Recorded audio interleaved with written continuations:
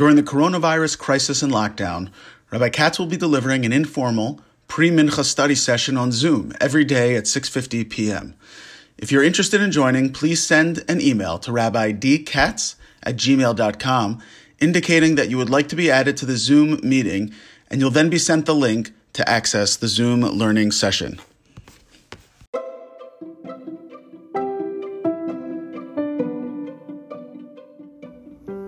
Welcome to Jewish History with Rabbi David Katz, connecting the human side to Jewish history.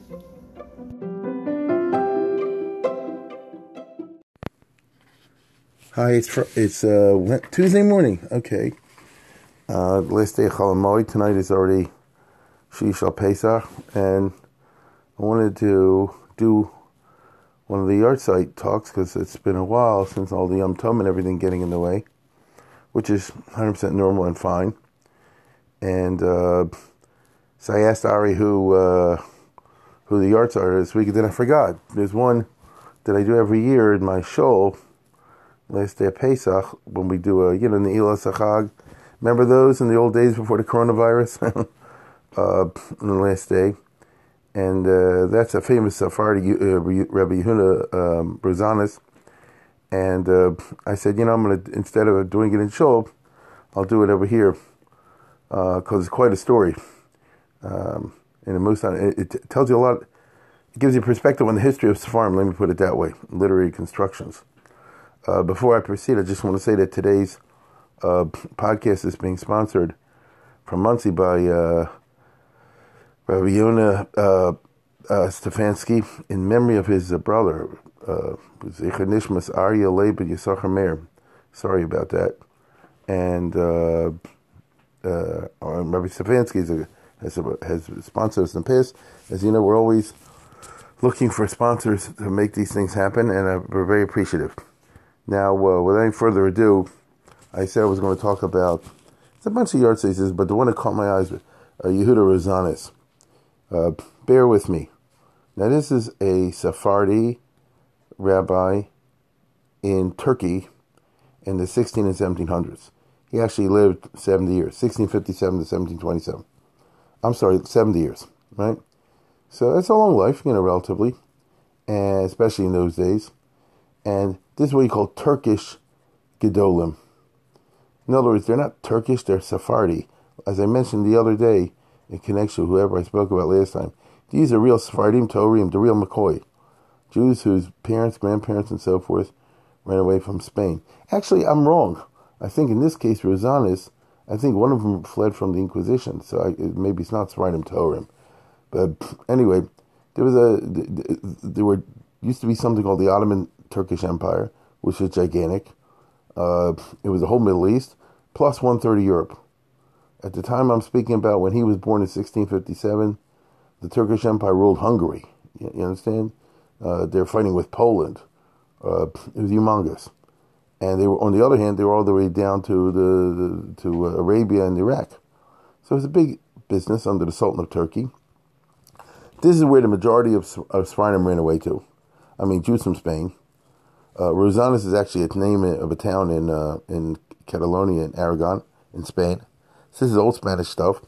And these are the world of Ladino, the real Sephardim who brought their Spanish culture with them, but also had an elite of Torah culture.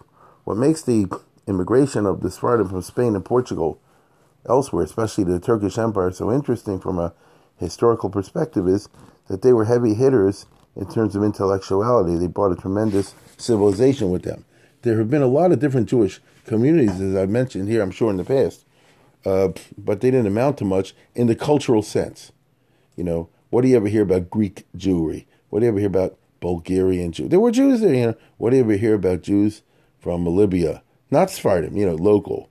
What do you ever hear about Jews, from this place and that place? Nothing.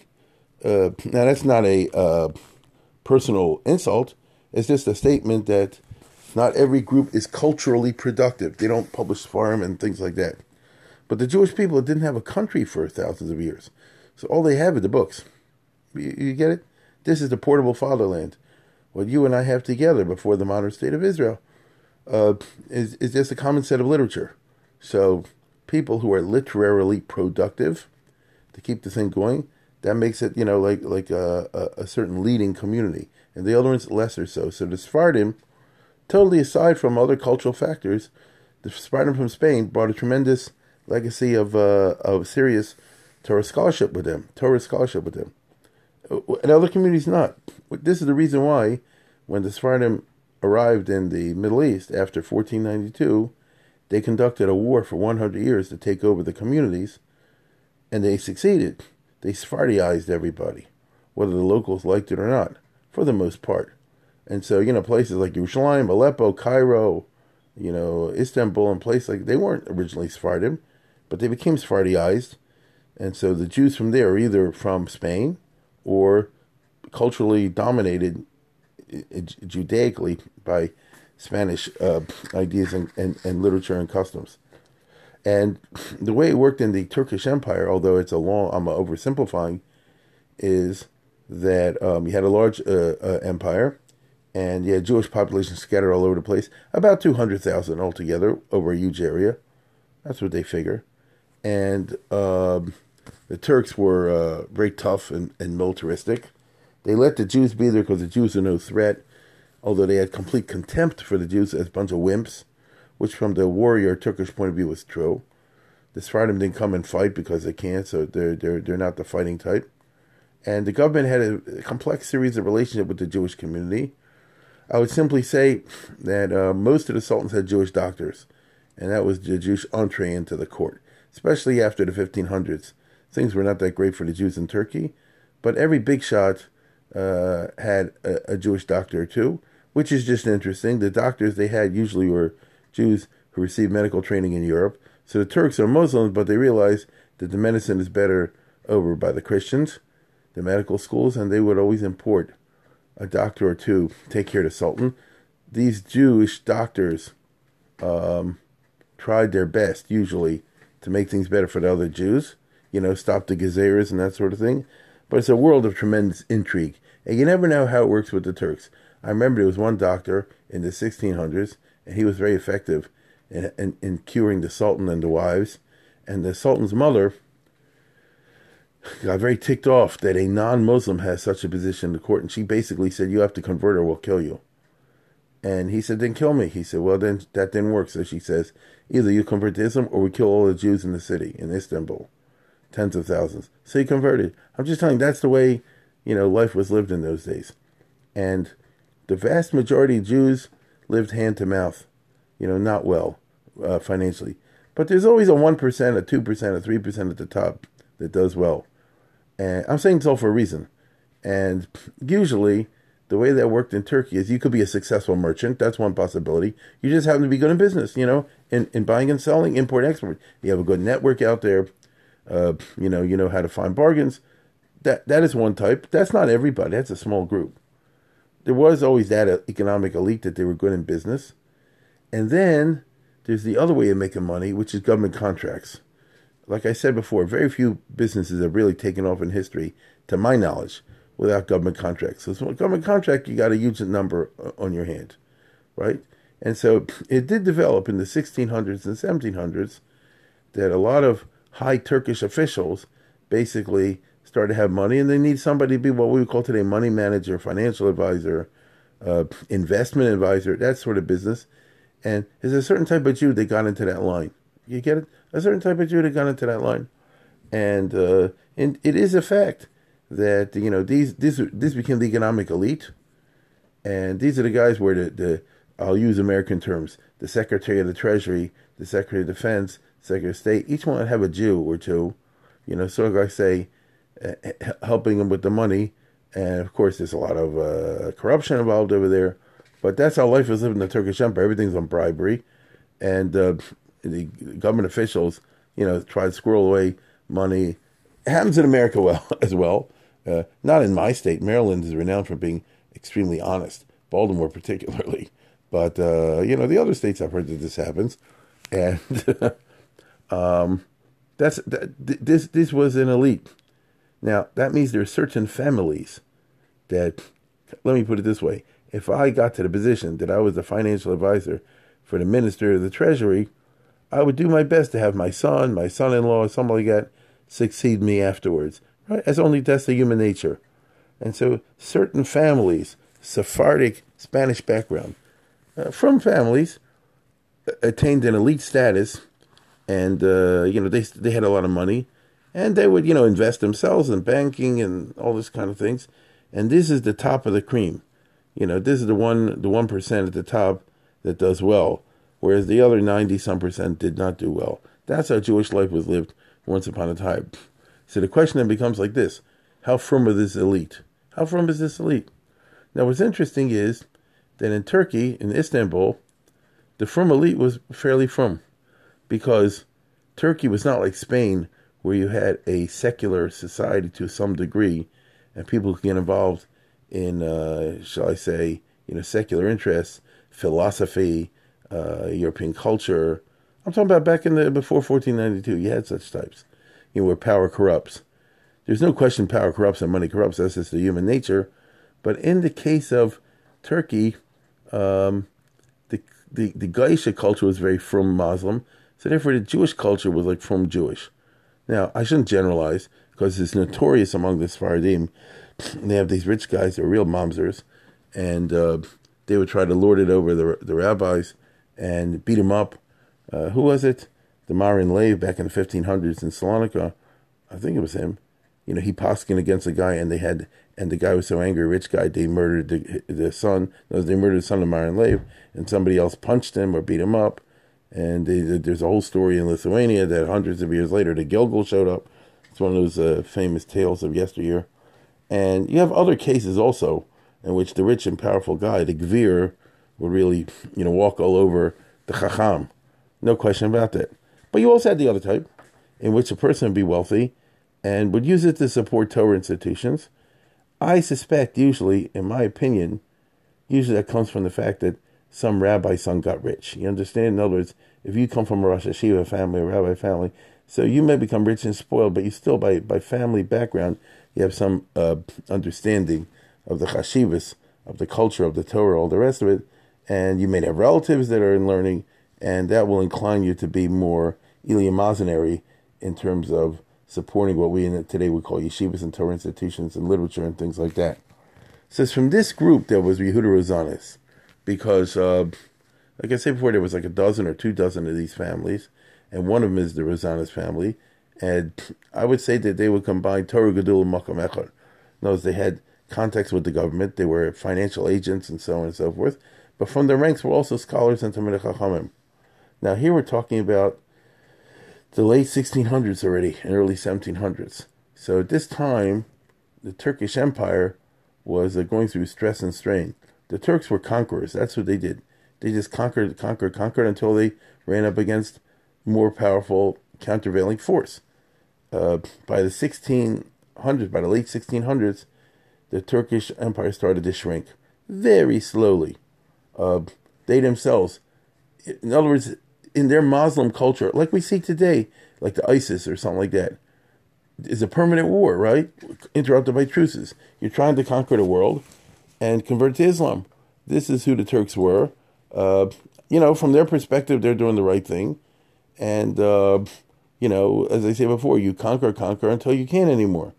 And so the result is that they expanded, and they didn't see like it's a successful reign to have peace. You know what I mean? They always think like, yeah, well, war here, war there, conquer a little here, conquer a little there. This turned out to be very fatal in the long term for the Turkish Empire, because they ran out of money.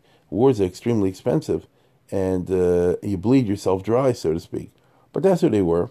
Now, the reason I'm mentioning is because the Turks got involved in trying to take over Central Europe, Vienna, the famous siege of Vienna in the 1680s.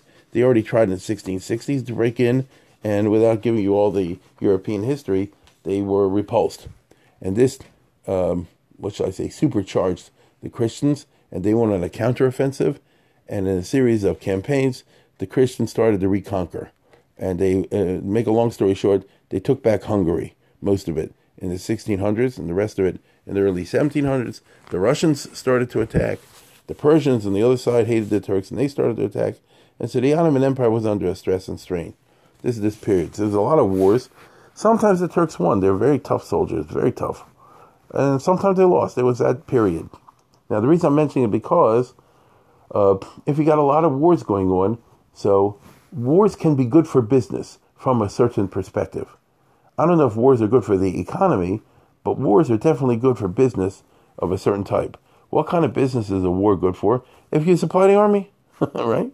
If there's a war on, then first of all, if you're in the weapons business, you're making money because they're buying all your guns, your cannon, and that sort of thing. In addition to that, an army needs shoes, an army needs food, an army needs clothes, and so forth and so on.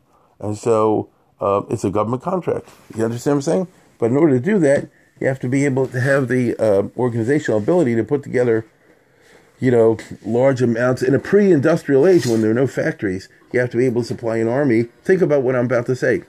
You have to supply an army of, let's say, 50, 100,000 men. The Turks put together huge armies, 100,000 men, more 150,000 men. That's gigantic by the standards of the old days. In fact, it's military historians have marveled at this because the Europeans couldn't do it. So just imagine, for example, if you have an army and you're going on a campaign and you make 100,000, think about what I'm about to tell you. An army of 100,000, men. That's 300,000 meals a day, times 7 is a week. So that's, you're talking a 250,000 meals a week. You know what I said? No, it's more than that, right? It's 100,000 a day. It's, what am I, crazy? 300,000 a day. So it's 2.5 million meals a week. How do you do that? Even today, that's a challenge. How do you do that in the 1600s? How do you do it in the 1700s? Hear what I'm saying? I'm just trying to give you a basic idea. That's before we even start fighting. And you're marching. Then in addition to that, how do you have meals, 2 and some million meals for horses? Because you need the horses, okay? And in the Ottoman army, they even had camels. And it's just an interesting story, logistically speaking, besides the weapons, all the rest of it. So in order to make this happen, you had to have a certain type of business people who have networks where they can say like this, I have a cousin Chaim here, another cousin Shlomo here, and he's got a relative over there, and they can buy up all the wheat in this province and all the food in that province, and the other one, Shmuel, can transport it because he's got a shipping business, and so on and so forth. So different ethnic groups used to compete to get into this act. In the Ottoman Empire would be the Greeks, the Armenians, and the Jews are one of them. And in the time I'm talking about, the late 1600s, so some Jewish firms were successful in this, including the family I'm talking about, Rosanes, that they were supplying the Turkish army in battles, which is just remarkable. I'm oversimplifying. There's a long story about the Janissaries and their uniforms and the Jews of Salonika who had a long-term imperial order to supply the soldiers with uniforms. I'll leave that out. Now, just by way of general background. So consequently, so these families, were able to make a lot of money. Now, some of them were scholarly. But on the other hand, to be perfectly honest, the person wants to sit and learn doesn't go together so well with being a successful business person if you're talking about the type of enterprises that I just described, because they need 24/7 nursing. You got to be holding by the Indian to raise the weapons and the uniforms and the food and the transport and all the rest of it and the shipping. You have no time to sit for 6 hours a day and learning, let alone 12. So in this case, the Rosanes family, which has been long in Turkey, got in with the government. They're supplying the government. And the father was already a well-to-do guy. And he knew how to learn as well. And the father's brother was a mamash, a Talmud Chacham. And that's what happens in these families. The one who's really, really, really for learning, the other relatives will say this, you get out of the way, you sit and learn, we'll pay you, and we'll take over the business. That's what happened with our hero today. Because the Rosanes family were supplying the Turkish army. One of them, the one we're talking about, Yehuda, so he's supplying the army, but on the other hand, he's too much into learning. And there's a famous story, I don't know if it's true or not, but it's a very well-known story, that he accompanied the Turkish army as it marched forth, and he stopped, I think, in Adrianople, I believe it was, or some some town, and he was wearing, because he's a military commissary, a Turkish military uniform with a sword and the whole business, even though he's mainly a learner, because the person we're talking about, Yehuda, he was naturally, he took to learning like a fish to water, and his Rebbe was a Talmud of the Maharit, so you know what I mean, he came from, his access to learning was on an elite level, because the Sephardim had their scholar elite going back to Yosef Karo and people like that, and these are students of Yosef Karo, and let's put it this way, I don't have time to go into this in great detail, but we're talking about the top learners, and the famous story is that he's accompanying the army in the military uniform, and he wanted to daven mincha, and he ran into the synagogue, the local synagogue. A Turkish officer he looked like a Turkish officer, because he had the uniform with the sword and all the rest of it. And he came into daven mincha, and they were all scared because, a guy walks in, especially in Turkey, maybe he's going to cause trouble. And the Jews have to be super wimpy in the Turkish Empire. That's their cultural stance. And then he went and daven mincha. And after he daven mincha, he sat down for a minute to look at a sefer, which didn't make any sense to him because the guy looked like a Turkish officer. And they had a conversation in learning, and somebody asked a kasha on the Rambam, and this soldier, he said, "Here's a terrorist," which super freaked him out. And the way it's got to be legendary, but the story is that they said, "Isaifa lo safra, Isaifa lo saifa." That's what we don't understand. Like the Gemara says, if you got a sword, then how do you have a sefer? And the other way around. And he answered, "Ha-sefer v'asayif, yard the kruchim min hashemayim." That it says these are all Talmudic expressions. The sword and the book came down from heaven, which means it's possible to have the two together.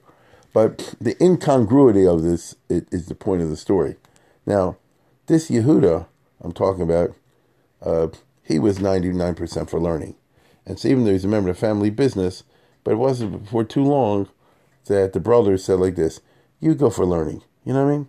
Now, the pietistic way it's written in the books is, the brothers were very, pious, and they wanted to support him, and all the rest of it. That could be.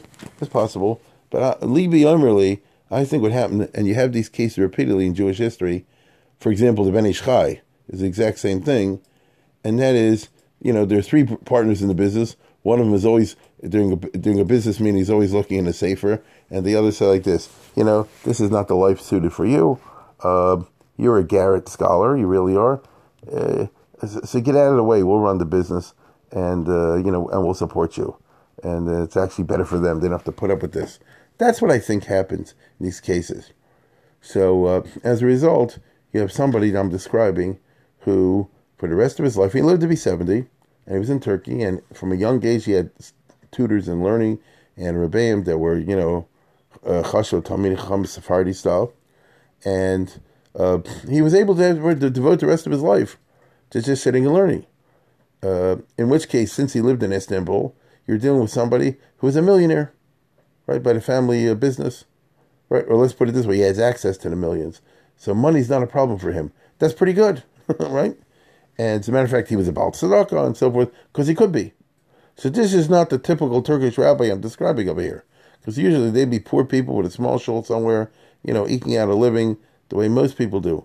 Here's somebody who can live in the capital city in Istanbul. I'm sure he lived in a very nice house. I'm sure he eventually became the Av Bezin or something in Istanbul. Why not? In fact, he might have even been the Chacham Bashi, which is the government-appointed chief rabbi, because a guy like this can speak Turkish, because he was raised in a family of businessmen who had to learn Turkish in order to do the army contracts. And so he became let's put it this way, in this sense, life was good to him, as far as we know.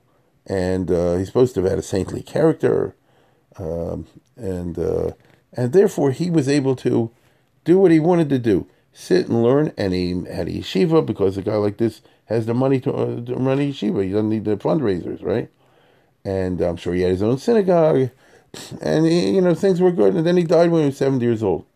Now, in and of itself, that would simply be a story of a guy that, quote unquote, got lucky, right? Got lucky. He happened to be good in learning. He liked learning. The finances of his life worked out in such a way that he's able to devote himself in learning. He did all the things he was an Av Bezdin, and he was a Rosh Yeshiva, and he sat and learned all day long, and he was very good in it. And when I say good in learning, these are the Sephardim in the 16 and early 1700s, in which they're among the biggest lamdanim in the world. People have the wrong idea. What I mean is, lamdas, pilpul, everything that goes along with that is flourishing in the top 1% of the Turkish rabbinate, of the Sephardic rabbinate. They're carrying on the legacies, of what they call iyun, which is the Sephardi version of the pilpul, and it's very, very lamdish. Okay, super lamdish. And these are the books that end up in the Litvish yeshivas. Now, and then he died. Okay, then he died. So, he was a nice guy, a saintly person. He did everything right, and then he died. He was 70. Now, he had a big library, as you can imagine. The guy I'm describing would have a big library because he could afford it, and he's the type of person that every sefer he buys, he reads. And not only that, because he was such a big lamdan, every sefer he buys, he reads. He makes notes, as scholars used to do, on the margins of the pages. So you have lamdish notes of a ganze library,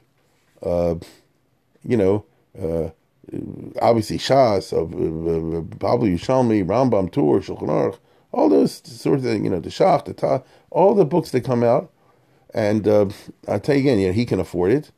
And he left a wealth of these notes. He himself didn't publish anything. Some people are like that. There's different personalities in Jewish history. For one reason or another, they didn't publish. Some said he didn't want to be misquoted. That's one version of the story. The Chidah said that he was a big onav. That's another version of the story. Whatever the case is, he left all these notes. And they probably would be lost by today, or else they would end up in Sotheby's, if you're interested in an old book from Turkey, from the 1700s with notes on the side, and maybe some scholar today, Machan Yerushalayim, if he was interested in publishing the notes and scattered all over the place, which must have been like chicken scratch, in one of these, be an obscure, like I say, Sefer or Machan Yerushalayim type thing that comes out now, which is of interest to, a handful of scholars.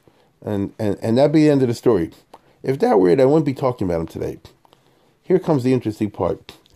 The guy I'm talking about, therefore, had a yeshiva and a beis din and all that sort of thing because he could. And he was, the top of the pile in Istanbul, in Turkey. Now, he had students. One of his students was this guy from Yerushalayim who was a big Talmid Chacham who went and learned by him and was a dayan in his basin, Yaakov Kuli, that later on, perhaps you've heard this name because of the Me'am Lois. He started the Me'am Lois. So Yaakov Kuli, he was a big Talmid Chacham and he became very attached to the Rebbe. And when the Rebbe died at the age of 70, when I say the Rebbe, so he undertook, I'm going to tell you what I think, because that's all I ever do in the podcast. I'm going to tell you what I think. There's one of two possibilities. Either he saw Veltadi's farm and he was overwhelmed by the majesty of the personality of his Rebbe, which probably was very impressive, and he wanted to make it that his legacy should survive. So you shouldn't just say, I learned by a important Turkish rabbi in Istanbul. Who? Yehuda Rosanes. Who? He wanted that his Rebbe should receive the due fame to which his scholarship and piety deserved. That's one possibility.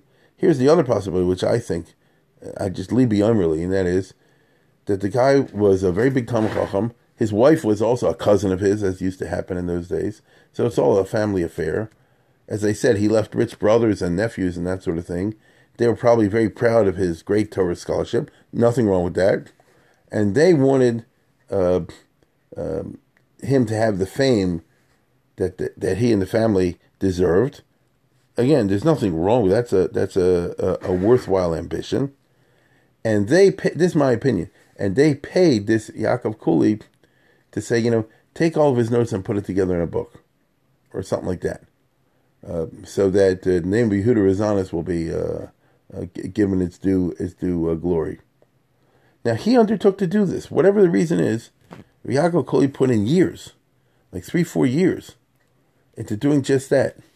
And what he did was he read all the chicken scratch here and there, from 100 books, 500 books, I don't know how many, many sfarm, and it's all full of lumdis. You understand? He would write these lumdish notes on the side, and in addition to that, he had like a machberis or something like that, in which he would write some of his own Torah stuff, as you find scholars do.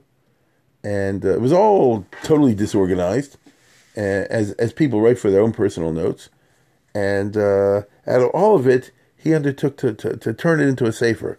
So here you have, and what he did was, he said, I want to figure out a principal organization and take these scattered notes and put them in some kind of organized fashion, to edit them, which means to cut and paste, to add, take things out, and, rearrange items. So just off the top of my head, if I'm sitting here, let's say he was interested in Einem Zoman. I don't know, So he probably had some notes over here, in what do you call it, in Sanhedrin, some notes in, Makkos, and some notes on the side of the Rambam, and some notes on the side of his tour, and, and a machberis or two are here, and they're all scattered all over the place. Because in one year, Yehuda Razanis learned it this way, and another year he gave a share that way, and another year he heard a Shaila that was no gay to that. That it's a completely disorganized. And so the editor, in an act of literary creation, put it all together and said, now this is what he had to say in the subject of Einem Zoman. Now what he chose to do was put it as on the Rambam. Get it? He says, since the Rambam goes through Kol Torah Kula, so I'll organize the notes in the form of where they would be found in the Rambam. So where the Rambam talks about Einem Zoman, for example, to use the example I gave, and the Rambam talks about Einem Zoman, so that's where I'll put his notes, what he had saying Einem Zoman, from 20 different places. You get it? And so, is this the original, or is this the edited? It's the edited. It's from the original, of course, but this is what I'm trying to say. In the history of Sfarim, sometimes the editor is the Borei Olam for this, yeah? Or let's put it this way. He's not the Borei, he's the Yotzer. He's not Yesh Mi'ayin, but Yesh Mi'yesh. You hope it's not Yesh Mi'ayin. It's Yesh Mi'yesh. So he's taking this stuff, but he's giving it a completely different look. So basically, I'm baking a cake. I have the ingredients, but the ingredients by themselves don't look like the cake at the end. On the other hand, without the ingredients, I wouldn't have a cake. And here's what he did. So he put the whole thing throughout the whole Rambam, from beginning to end, because he had stuff on every part of Torah, as you would imagine. He died at 70. And he gave it the title, since it's called the Rambam's book is called Mishnah Torah. See, so I'm going to call this, it's the editor, who spent 3-4 years, more maybe, on this, a long time. The editor, he's like this, I'm going to give these notes that I have arranged and cut and pasted, and sometimes he leaves things out, whatever. I'm going to call it Mishnah Melech. So the person I'm talking about today is the Mishnah Melech on the Rambam. But it's not what you think. The Mishnah Melech didn't write a sefer on the Rambam. The Mishnah Melech didn't write a sefer. The Mishnah Melech had notes that he wrote on his books. The editor, Yaakov Kuli, turned it into Mishnah Melech, which of course became one of the most famous and important commentaries on the Rambam. And when it was published, it didn't take long for it to spread throughout the whole Jewish world and blew everybody away, which it does until today. Because the Mishnah Melech is the super lumdish appears on the Rambam, as I think everybody knows. And it became part of the phenomenon of the 18th century, in which people write these big lumdish things, and they organize it according to the Rambam, even though it's not on the Rambam per se. I mentioned the other day the Shar HaMelech, as for example, the Merkevitz HaMishnah. For some reason, these guys were all in the 1700s. So this became a fashion in the 1700s. And as we know, it reached its peak in the 18 and early 1900s, where Chaim Brisker, Al Rambam, and many others they write Al Rambam, but they're not really writing on the Rambam. They're not interested in being a commentary on the Rambam per se. It's using the Rambam as a basis of organization of Torah literature, because the Rambam covers everything. So the way of approaching the subject is from what you start with what the Rambam says, but you go very far beyond that. So the Mishnah Melech, as you know, has become is humongous, but it's a completely artificial creation. You see, when you're reading Mishnah Melech, you're reading the way the editor took all these scattered notes And it's very interesting. The Chidah writes about this in his Shem HaGedolim, and I always found this very interesting. And the Chidah was in Turkey not long after he died. Not long after what I just told you happened. So he is always talking about the Ziknei Talmidei Chachamim Bekushta, in Constantinople, who will say, you notice this Shver Mishnah Melch? That's because the editor screwed up. That's what they say. Or you notice this thing is out of place because the editor had a bad day and they put the wrong thing in the Mishnah Melch. Meaning it's not, you can't necessarily ask us, let me put it this way, you can't ask a stira in the Mishnah Melch, get it? Because the Mishnah Melch didn't say it, right? It's the editor who put it. You can maybe ask a stira in it why the editor put it one way or the other, but that's a completely different type of question. You understand? To make matters more complicated, modern scholars who care about this stuff know that on the margins of the pages, he also included a lot of material. The Rabbi Yehuda Rosanis included a lot of material from his shver, from his father-in-law, because he married, like I say, a cousin. So I think it was an uncle, was the father-in-law, and father-in-law was a very big Talmid Chacham in his own, Avram Rosanis. These are names that I know most of us are not familiar with, because you got to be an expert in Sephardic, Turkish, Torah scholarship. But these are biggies. These are guys from the time of the Shach, the Taz, and people like that. And they're very big Talmid Chachamim. And you learn from the Mabit and so forth. And there's nothing wrong with this. So the son-in-law must have had a great time with his father-in-law in Turkey. And remember, money's not a problem for these people. And so they could sit and talk and learning. And, like I said, if you have an argument of Eidim Zomin, or Trey V'Trey, or Migu, or Rove, or something like that, or Chametz, Bali Rabbi Yamot says, so he says a kasha, he says a teretz, he says a kasha on the teretz, he says a teretz on the kasha, and he included a lot of his material in the notes on the side. And the editor seems to have mixed it all together. So I'm just saying, from a strictly historical perspective, when you read the Mishnah Melch, it's not 100% all from the Mishnah Melch. Some of it is from the father-in-law. So sometimes you're asking a kasha because he says one thing over here and the other one says something over there. One could be from A and the other one could be from B. One could be from the father-in-law, the other one could be from the son-in-law. So the Mishnah Melch itself is a historical creation. And that's just interesting because it goes to show you several things. I'm describing a phenomenon in history in which sometimes somebody could be a big scholar, big rabbi, but if not, no one would ever know about it unless somebody else came along and rescued him from oblivion by publishing his stuff. I remember, it was like this, the Minchas Chinuch. He was a rabbi in a town in Tarnopol, in Galicia, and he used to learn with these guys in town. He wasn't a dynamic rabbi at all, but he was a good learner, obviously. And the students, if I drained him a cup, over and over again, publish this thing, and I think they went ahead, or they pushed him to do it, and he put out the Minchas Chinuch, which flew off the charts, as we know. So you would never know that this guy existed if not for the fact that the students pushed him against his nature to publish the stuff that he was doing. So the Mishnah Melch is a perfect example of this. I would say he's the perfect example, because the Mishnah Melch, as you know, is gigantic, and the big Lamdanim in the last 200 years, really put a lot of time in Mishnah Melch. There used to be a certain type of big rabbi in Poland and Lithuania.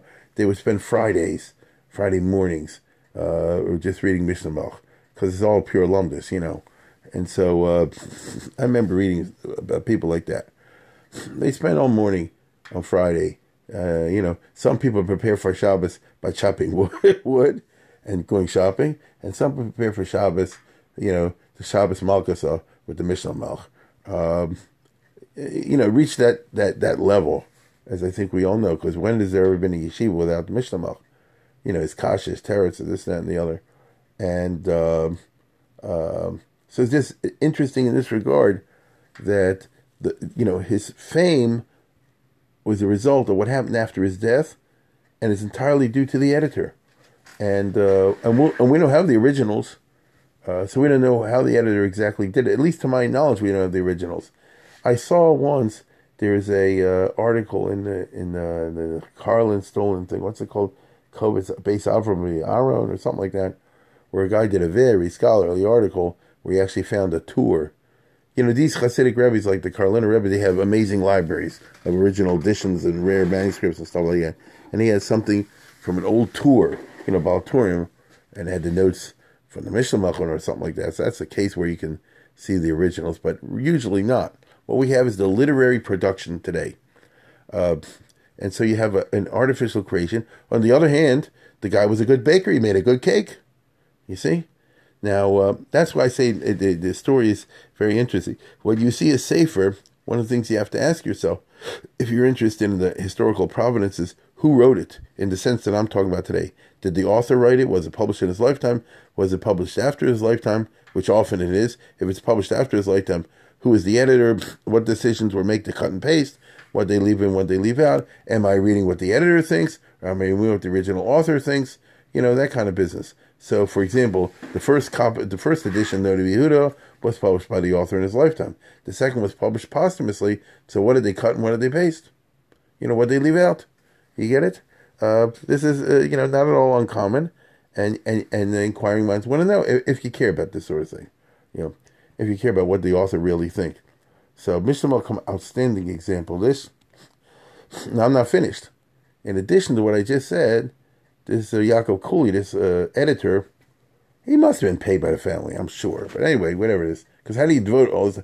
When I'm talking about the Avodas Perach, this spent years working on this grand project. Nobody, even if he's the most devoted student in the world to his Rebbe, and I'm saying he was, let's say he was, and kol kavod, but how do you, this is something required 12 hours a day, You had to eat, sleep, and breathe somebody else's work. And like I say, even if you hold your Rebbe's the greatest things in Swiss cheese, but how do you make a living? It has to be that this was how he made a living. It's got to be, and especially when you consider the family was rich. It had to be, that's how he made a living. But I'm not done. In addition to what I just said, Rabbi Yehuda Rosanis used to give speeches, drushes.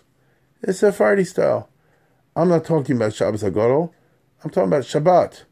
Regular Shabbos. Different times. And his... now, I don't know what kind of a crowd he had. He had a synagogue of his own. And if you owned the synagogue, you could speak as long as you want, baby. As long as you got a minyan. And those guys can probably pay to have 10 people there every day. There's shows like that. And so, I don't know if he's a good speaker or a bad speaker. But... I'm talking in terms of oratorical ability, but he gave a lot of drushes. The editor took all the material and he arranged the drushes. I don't know exactly how. That's a fascinating question. He arranged the material that he found in the margins of papers and written manuscripts and sides of books and all the rest of it into a literary masterpiece. And it's the Prashas Drachim, which is a very famous, a favorite sefer of mine. The Prashas Drachim is, but it's an edited creation. It's the outstanding example, I would say, we call the Drush HaHalachti, which means that there's a certain genre, and everybody knows that the Prashas Drachim is the outstanding example. This is no secret, I'm saying. It's renowned that the Prashas Drachim is the outstanding example of a certain type of drasha that was given once upon a time, which is lumdus in a Agadah format. And what you end up doing is basically saying that the reason Moshe and Aaron had an argument over whether to let the people go is because Moshe held like the Rambam and the Paro held like the Ravid. Achashverosh held like the Rashba. And Esther held like whatever the Maggid Mishnah. I'm serious. In other words, you create an entire world of thought in which the biblical stories, the Talmudic stories, and many others are strung together in such a way that they reflect the Talmudic halachic material. And so Avraham Avinu is going back and forth to Israel. He said, I forgot to make a kinyan chazaka, so I got to go l'arachba. But then, what do you do? According to the Man Domer said the chazaka didn't work at that time, especially if he had a din of a guy. So then he had to do another Kinyan. That way of learning it. Is this to be taken literally? There's always been a debate. I don't think so. It's by imposing these Talmudic and halachic categories on the biblical actors and on the Talmudic actors, you create a certain world into what's seen as a chashivas haTorah. That's my understanding of it. And if you say, as I said before, that Achav, held like the Rashba, you're offering a lens, which is one of Shivim Panim LaTorah. That's my point. There's infinite, and Shivim Panim LaTorah is this expression. It means there are infinite Panim LaTorah, because it's a divine thing. And so there are many, many ways of analyzing a story. Many, many ways of analyzing an incident told in Tanakh or in the Gemara between Tanaim and Amoraim. There's many ways of doing it. And so one way is a Pashup Shah way. That's fine too. And another way is a Musar way. That's fine too. Another way is called the Drush HaHalachti, that you argue that the story can be refracted through the lens of pilpulistic analysis, Talmudic and pilpulistic analysis. This is something that appeals to a few, because you have to be a certain type of lamda to appreciate this kind of business. But if you do, it's great. And everybody knows that the Parshas Drachim, and in the 1600s and the 1700s, the pilpulistic system in Yeshiva was so popular, it spilled over from lamdas and halacha into Agadata. And this is the examples of it. And, it's like this. We understand Eibshitz, for example, and so forth. You read his things in Megillah Esther. Esther held that the first day of Pesach was, I don't know, something could be Doch Esther, Doch Elosai, but Mordechai didn't. That whole way of learning. And it was wildly popular in its day. I don't think it's so popular now, but maybe I'm wrong. And the reason I say maybe I'm wrong is, I really don't think so, but I always liked it. And many years ago, I got a copy in Rashi script, which is hard to read, but I found it interesting. And then later on, they put it out with a block print, which was much, much better, with some footnotes. And this is about 30 years ago, whatever.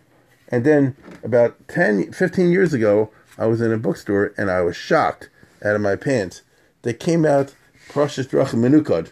You can get it, Who the heck would put all this stuff out with Nakudas? I just can't. I'm flabbergasted even today. And then it's online. In other words, I think the Parshas Drachim is literally on Wikitext or something like that. So I must be wrong. A lot of people must know about it, I suppose. Maybe in Israel. And here you end up with the situation. This is the kind of business which you analyze since it's Pesach. What is the reason?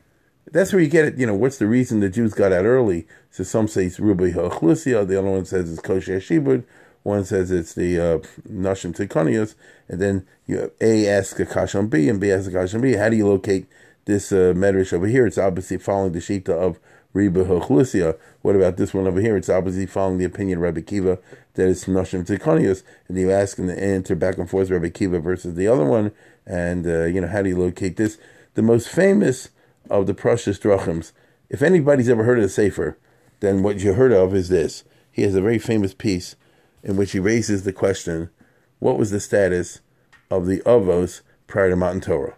In other words, from a halachic perspective, were Avram and Yitzchak and Yaakov, were they Yehudim or not? In other words, were they Jews with all the halachas of Jews, or were they Goyim? Right? So in other words, when Avram made a Kinyan, Avram Avinu, when he made a Kinyan, did he make the type of Kinyan that would work for a Jew? Or did he make the type of Kinyan work for a guy because he wasn't Jewish yet? You follow those kind of business, When Yaakov married the two sisters, so could he do this because he wasn't Jewish? Therefore that Isser didn't apply? Or no, there are other places that indicate that he was Jewish, and then how could he marry the two sisters? That whole business. And that became like his signature drasha. But nothing is from him. It's all from the editor. That's my point. The Parshas Drachim is an edited collection taken from all these notes and put together. And I think, if you look at the introduction of the Mishnah Melch and you look at the introduction of the Parshas Drachim, the book Parshas Drachim was created by the editor. And so what you end up having over here is the editor explaining the principles on which he based his way of constructing this work. And so all I can tell you is that like I said before, in my show, when I have a practice that when we have the Nil Sachag, the last day, I always do something because always this yahrzeit, always do something from the Parshas Drachim because it's always cute. Balabatim, you have to explain it a lot. But if you explain it, people like it. In fact, I even had a Chabura a year ago or something like that for a while on Thursday nights where we did pieces from the Parshas Drachim. He's got interesting things about Tisha B'Av, whatever. It's about 25 drushes, I think, or something along those lines. And, it's not for everybody. It's a matter of taste as they put it together. But if you like it, it became the classic. And it's in a class by itself. Recently, some people are trying to, imitate it. There's a guy called Ghana de Pilpuli or something I saw. I picked up in the bookstore. And because let me say this. This whole genre of literature, which I find attractive, which of genre literature, bespeaks a mindset which is saturated in Talmudism. You get it? Then you see something aesthetic about defining the Book of Esther or the story of King David or Moshe Rabbeinu or anything like this. You find an aesthetic pleasure in this sort of analysis. It doesn't literally have to be true, but you never know. But it'd be quite remarkable if Paro held like the Ravid, you know what I mean? But who knows? That's my point. The who knows is the mysterious part of this in the sense of mysticism. Anyway, so here I conclude by pointing out a certain type. In fact, probably the outstanding example of the type, in which you have a famous person who is famous entirely as a result of what people came after him did. Because if he didn't have the student to spend years and years to put this together in a masterful way, because I think everybody would agree today that the Mishnah Melech is a masterpiece, and I think everybody would agree that Parashas Drachim is a masterpiece. They made the reputation of the author. If I would have started today, say I'm talking about the Mishnah Melech, oh yeah, for sure, right? That's why I didn't do it. The results are, let me put it this way: you are in the hands sometimes of your editors, especially the ones that come after you, because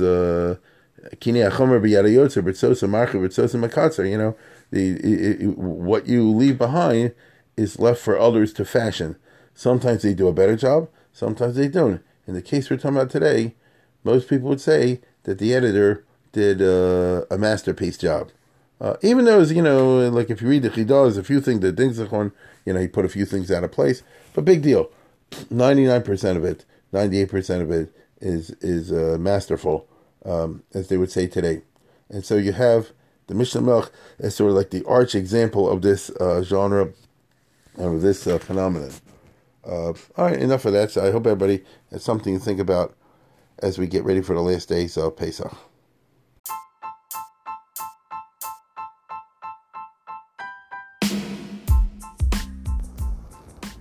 For sponsorship opportunities or to support this podcast, please visit our donate page at www.support.rabbidavidkatz.com.